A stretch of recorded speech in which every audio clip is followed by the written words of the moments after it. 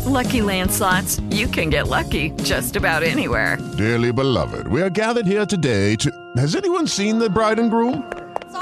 Sorry, we're here. We were getting lucky in the limo and we lost track of time. No, Lucky Land Casino, with cash prizes that add up quicker than a guest registry. In that case, I pronounce you lucky. Play for free at LuckyLandSlots.com. Daily bonuses are waiting. No purchase necessary. Void where prohibited by law. 18+. Terms and conditions apply. See website for details. Welcome to the New Books Network.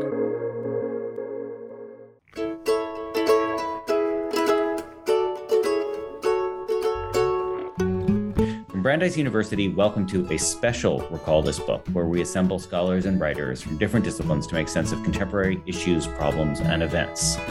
What's special? Well, this is a live recording of a critical conversation that took place at Brandeis as part of our Multi-Species Month, and in response to the appearance on campus of Peter Godfrey Smith talking about his book, Other Minds, and the challenges posed by the alterity of octopus consciousness. So we assembled three scholars, one of them is me, to discuss from various disciplinary perspectives what we make of the alterity of other animal forms of being, experience, consciousness, and intelligence, and how they interact with the human. And specifically, you will hear a neuroscientist, Gina Trivigiano, and the anthropologist Patricia Alvarez Estacio, and me, talking mostly about Patricia's work, which is centered on alpaca human communities in the Peruvian Andes. And our conversation ranges beyond that, but in the show notes, you'll find ways to go back and pick out links to her scholarly work and also to her visual work, because she's a filmmaker as well, taking advantage of the high visual appeal of those human alpaca interactions that she discusses. So with that, we pivot to the actual recording of that live event. Welcome to the first critical conversation of this year. My name is Matthew Hedrick. I'm a physics professor, and I'm the chair of the first year Experience Critical Conversations Committee.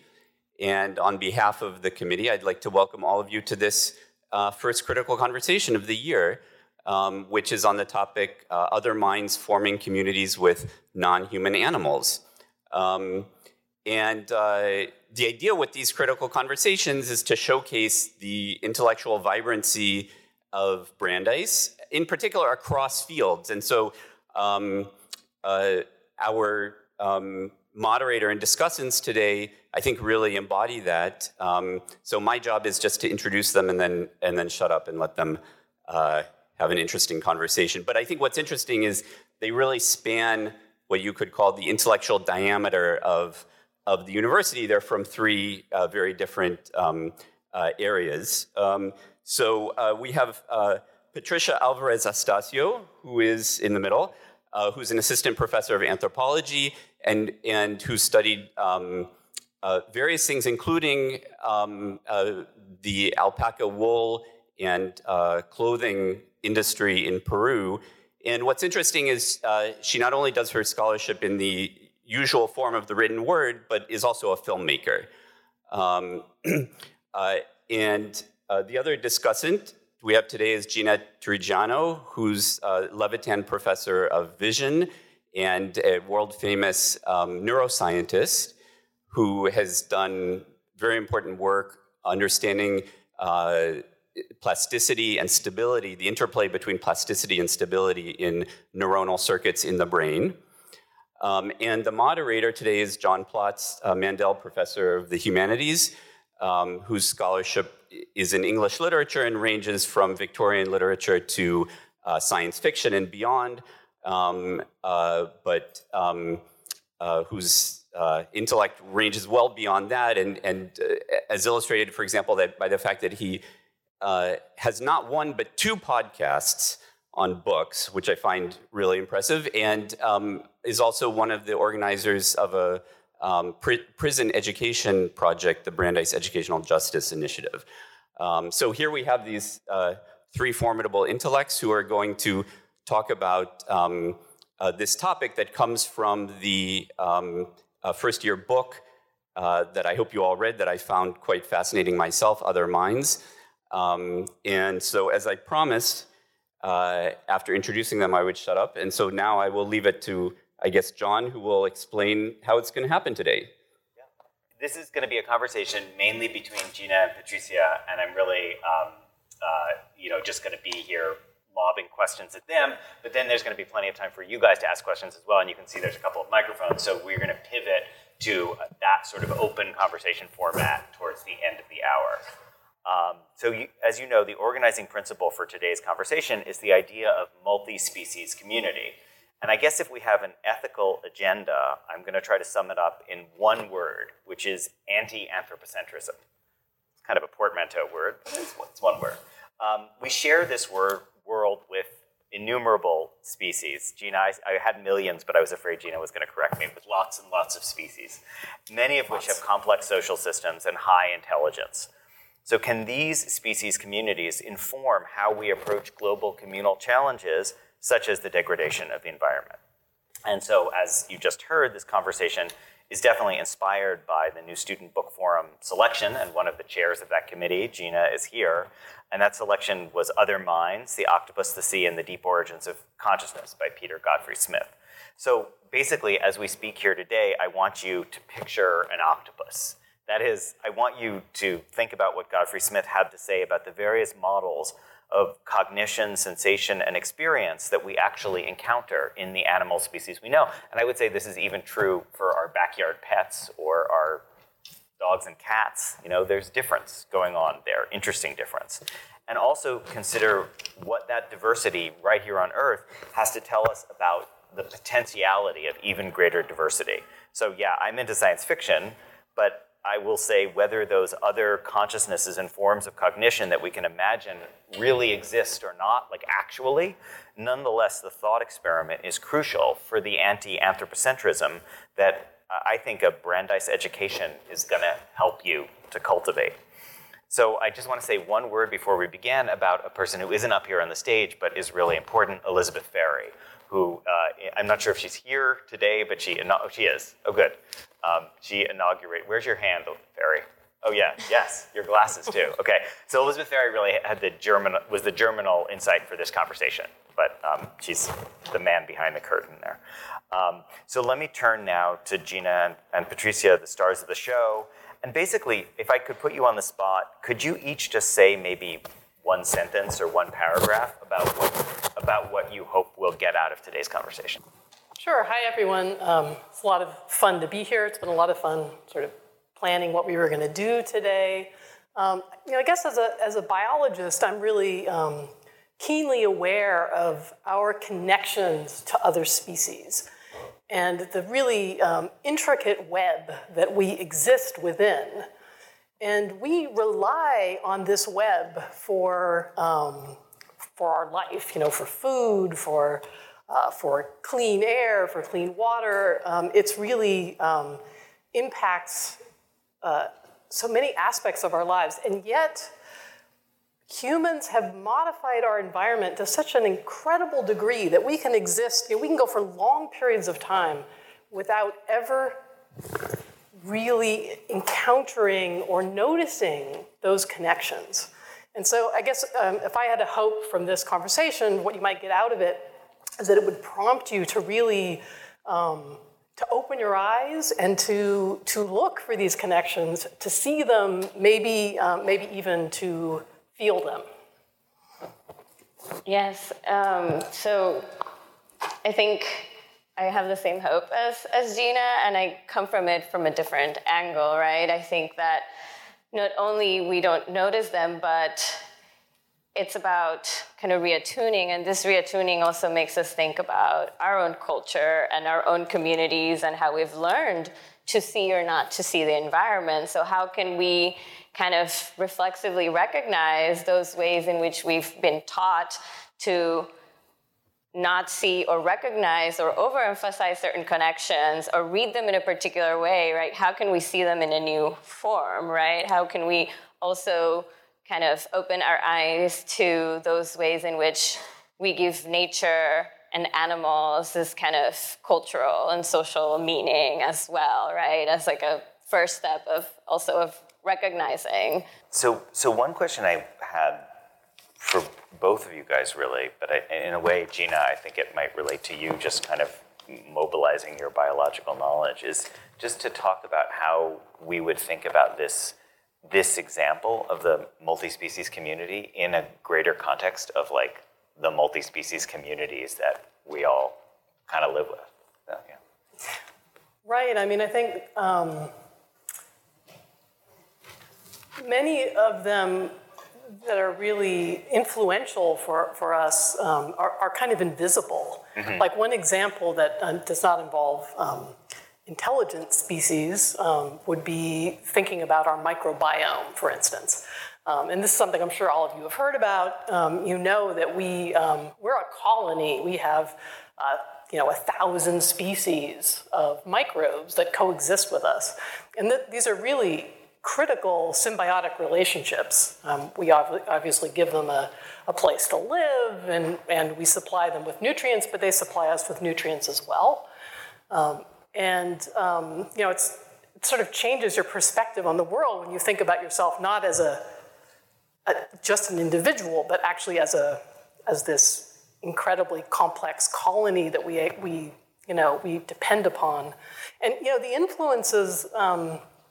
Some of this is overhyped probably, but it goes beyond just supplying nutrients. There's growing evidence that some of these microbes generate neuroactive compounds that actually influence our mood and our behavior in very important ways. So that's a really odd thing to think about. It's completely, most of the time, invisible to us, unless you have to take antibiotics for something and then you feel really bad for a while. And that's because you've kind of decimated this community, and it actually has to regrow, and it isn't going to come back the same way it did necessarily, right? Because you might have wiped out some elements of that complicated, these are all interacting with each other and they fill different niches, and so that's one, I think, sort of interesting aspect, is that a lot of these communities, like this is a very visible example, right, where you see these people depend upon these animals for their livelihood. It's just really intertwined into the way they every aspect of how they live. But there are all these invisible connections like that we're subject to all the time. I wonder what the alpaca eye view is on this. What did the alpaca get from this relationship? I mean, it's really clear that what the human gain is, and that this is a really respectful relationship. But from the alpaca's point of view, why don't they just disappear into the Andes and not come back? I remember seeing them wandering around up into the hills, and nothing's keeping them, right? Yeah, and they don't run away like that. But one of the things that happens because of the ways in which humans have not evolved by themselves, right? Like we've evolved alongside with different kinds of animals. Some we've co-evolved. Especially. Yeah, with dogs we've co-evolved. Yeah. Others we've made them evolve into things. Mm-hmm. They need to be sheared, like sheep too, right? And there was this really story a couple of years ago, a really interesting story about this runaway sheep in Australia that got lost for I don't know how many months, and they couldn't find it. And eventually someone stumbled upon it, and the wool had grown so large that it had got caught between trees and it couldn't move, and who knows for how long it had been dangling in the forest or in the bush. And so alpacas need humans to shear them, right? They could not just, because it's just going to keep growing. So then that hinders their life. They also get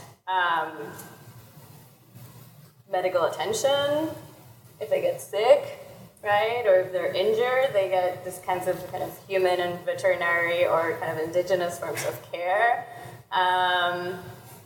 They get, if we go into kind of Andean cosmology or the mythology, right? The alpacas are the animals that move in between the kind of spirit realm and the human realm as well. So they're this kind of very interesting being. Can I connect that to something Gina said at the beginning? Because I hear you saying there's an importance to the specificity of an indigenous form of respect, the way that these are animals that are woven into a coherent cosmology. But Gina, you also began by saying, like, we worry about getting cut off from our larger biological context. So the question I have is kind of tricky. It's about, like, I want to respect the difference of the indigenous forms of knowledge or understanding as opposed to, our own Waltham perspective, but also think about the common threads there. Because there's a way to tell the story where that is like, you can,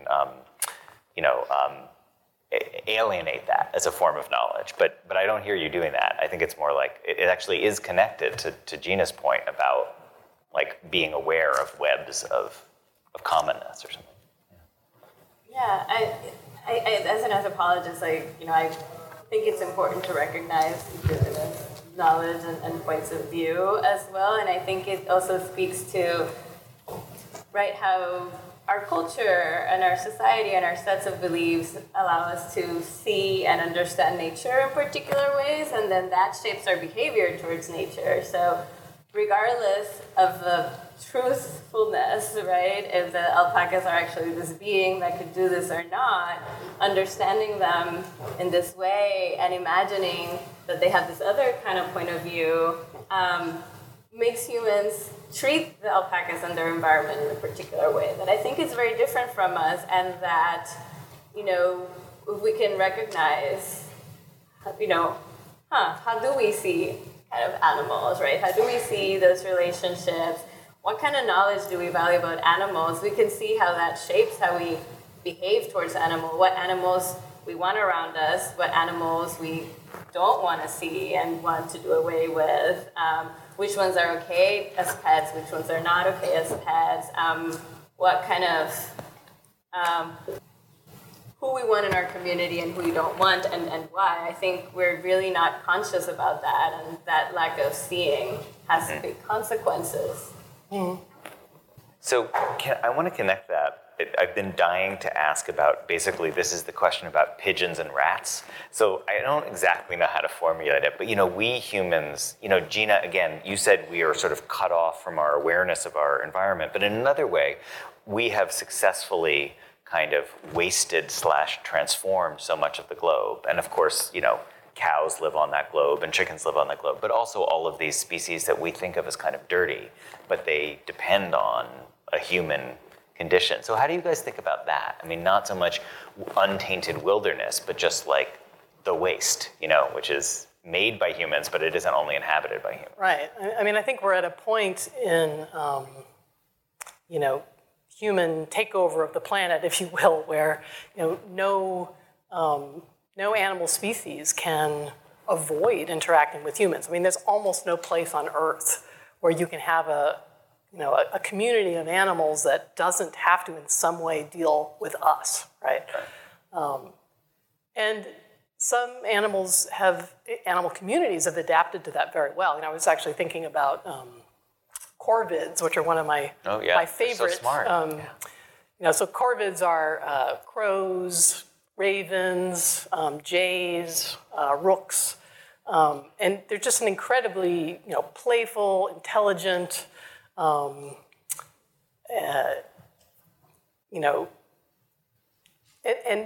what's interesting is that many of those species actually have thrived as human populations have grown.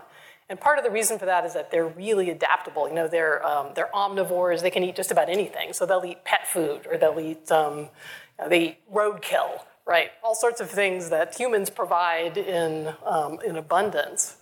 And at the same time, our relationship with them is not necessarily just as a relationship with a pest, right? I mean, if you think about the role that crows and ravens have played in all sorts of mythologies and religions,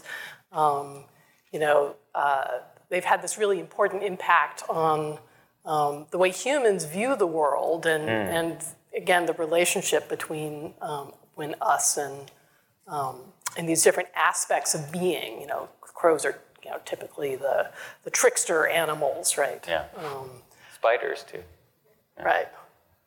So they're interesting situations where these animals have really managed to take advantage of what human culture has generated. And of course, there's many examples where the outcome has been much sadder than that.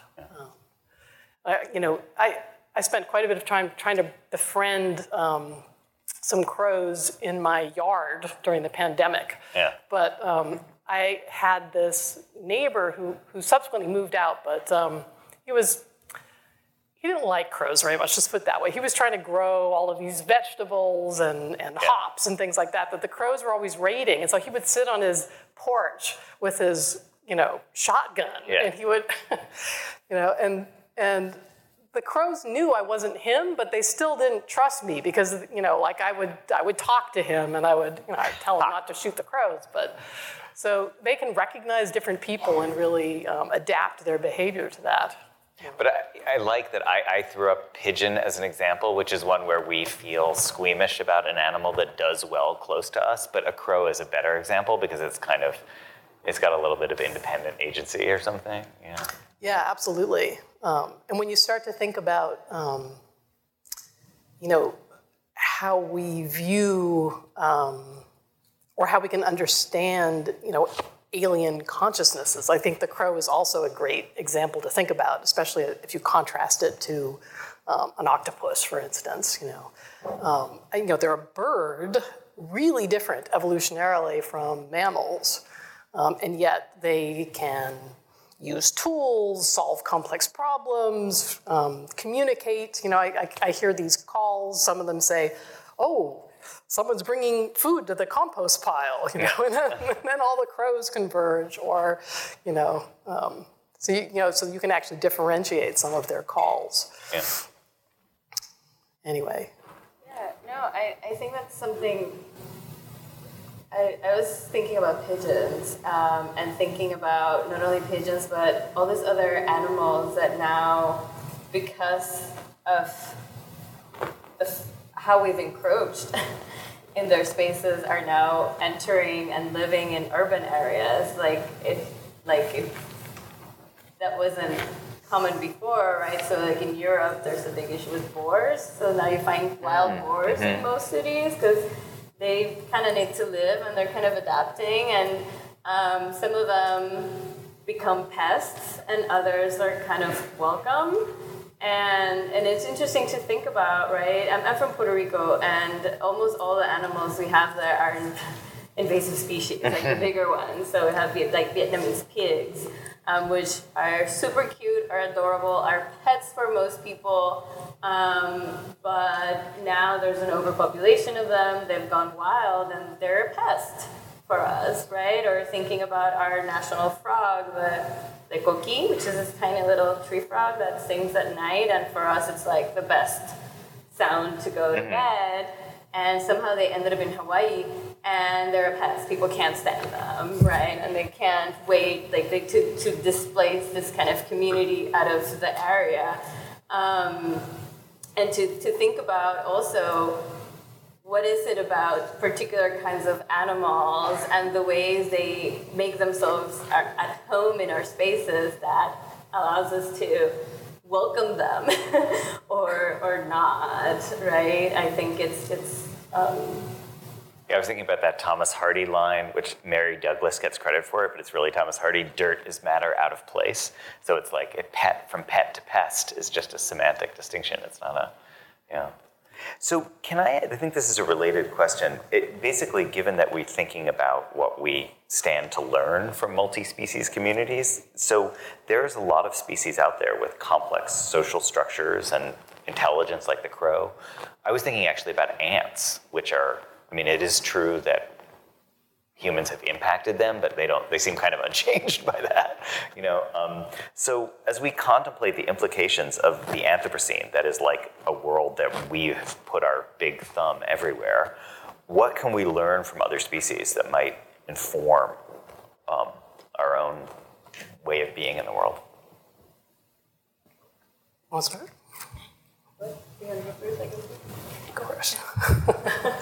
So, I kind of, as an anthropologist, the way I think about this question, again, goes back to, I think there's a very common way of still seeing what we can learn about animals, and then this very kind of instrumental way. And I'm thinking here, there's another anthropologist who studied bees and how the military studies bee behavior to develop the technology, right? So that we can kind of continue putting our mark in more and more and more spaces. So my interest, I think, is that when we go outside of our Western kind of viewpoint, right, that we've grown up in, where nature is out there, and we are humans, and we have culture, and we mold nature to our needs, even if that need is to appreciate it, right, and go on a hike and eliminate human trace from it, right? Like when we go outside of that framework, which is also part of the perspective that has allowed us to intervene in the natural world to the point that we've, messed up with geological time. I think, stepping out of that perspective and seeing how other folks around the world see and understand themselves in relation to nature, or maybe see themselves as part of nature and what that entails, can give us ideas for how to see differently how we relate to nature, and potentially think of other ways of tackling these issues that aren't just like, oh, bees are really good at this, let's use electronic and AI to mimic it to further our interest, right? So like I said, I learned a lot from how people herd alpacas, but I think what I took out of it was a different way of not now I'm going to go to the alpaca farm and tell people how to properly take care of the animals so they can do it better, but kind of a different sensibility of how to think of myself in relation to animals, how to treat the animals, how to engage with them, how to reckon with the fact that I'm a human and I eat meat, and I also care about animals and the environment, right? And maybe the option is not being vegan, but how can I kind of rethink my position in relation to something I deeply care about, so that I could kind of maybe work towards a different kind of shift. So using those ideas to be more imaginative. Yeah, I can think of so many answers to that. Some of them are utilitarian, and there's a lot of utilitarian answers, but I actually want to give it maybe a slightly different one. Thinking as a neuroscientist, and again, thinking back to this book that you all read about octopuses. Part of, I think, what we can get out of interacting with other species and other communities of animals is a real expansion in our view of the ways of being in the world, ways of forming a society. I mean, a lot of these animals have very complex social structures, and they're very different from ours. Again, watching an animal like a crow solve a problem in a way that might blow your mind that they could do this, but it might be very different from the way you would solve that problem also. Yeah. And so I think it can give us this incredible appreciation for diversity, that is, diverse ways of solving problems, diverse ways of being in the world that is incredibly useful for us as a species, because if we're gonna really make progress as we go forward and have happier interactions with people who do things different ways and have different beliefs and different ways of being in the world, then I think those perspectives are really incredibly valuable.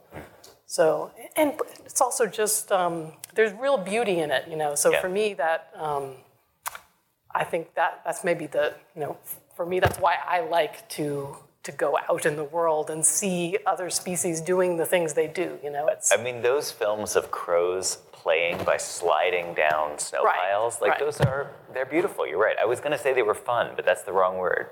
Beautiful is a better word. Yeah. So I just want to wind down here with just a few related announcements. I will say that Gina continues her fabulous work on sleep and brain plasticity. But I also wanted to mention that Patricia, I think this is right, you're now making a film about the color magenta. Is that true? That's an amazing, okay. Well, that's a conversation for next year. It's in process right now. I'm working on one on thoroughbred racehorses in Kentucky. That's, wow. And the magenta one. And I also wanted to say, if this topic interests you guys, please go to the podcast that Elizabeth Ferry and I run together, Recall This Book. If you subscribe to it tonight, tomorrow morning at 4 a.m., the next episode is coming out, which is our conversation with Professor Godfrey Smith while he was here at Brandeis. So we actually go into some of these questions about bird intelligence in that conversation. And the website also has further material, including an amazing essay that Professor Ferry found about touch in chimpanzees. So another way of thinking about these communities. So you guys, thank you so much. That was just a wonderful.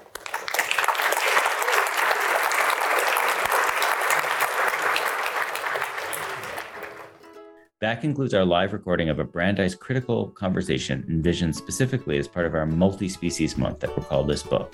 This podcast is sponsored by Brandeis and the Mandel Humanities Center, sound editing by Naomi Cohen, website design and social media by Miranda Puri of the English Department. Gina, Patricia, and I are eager to hear your comments, criticisms, and thoughts on today's discussion. So please write a review or rate us on iTunes, Stitcher, or wherever you get your podcast. And from all of us here at RTB, thanks for listening.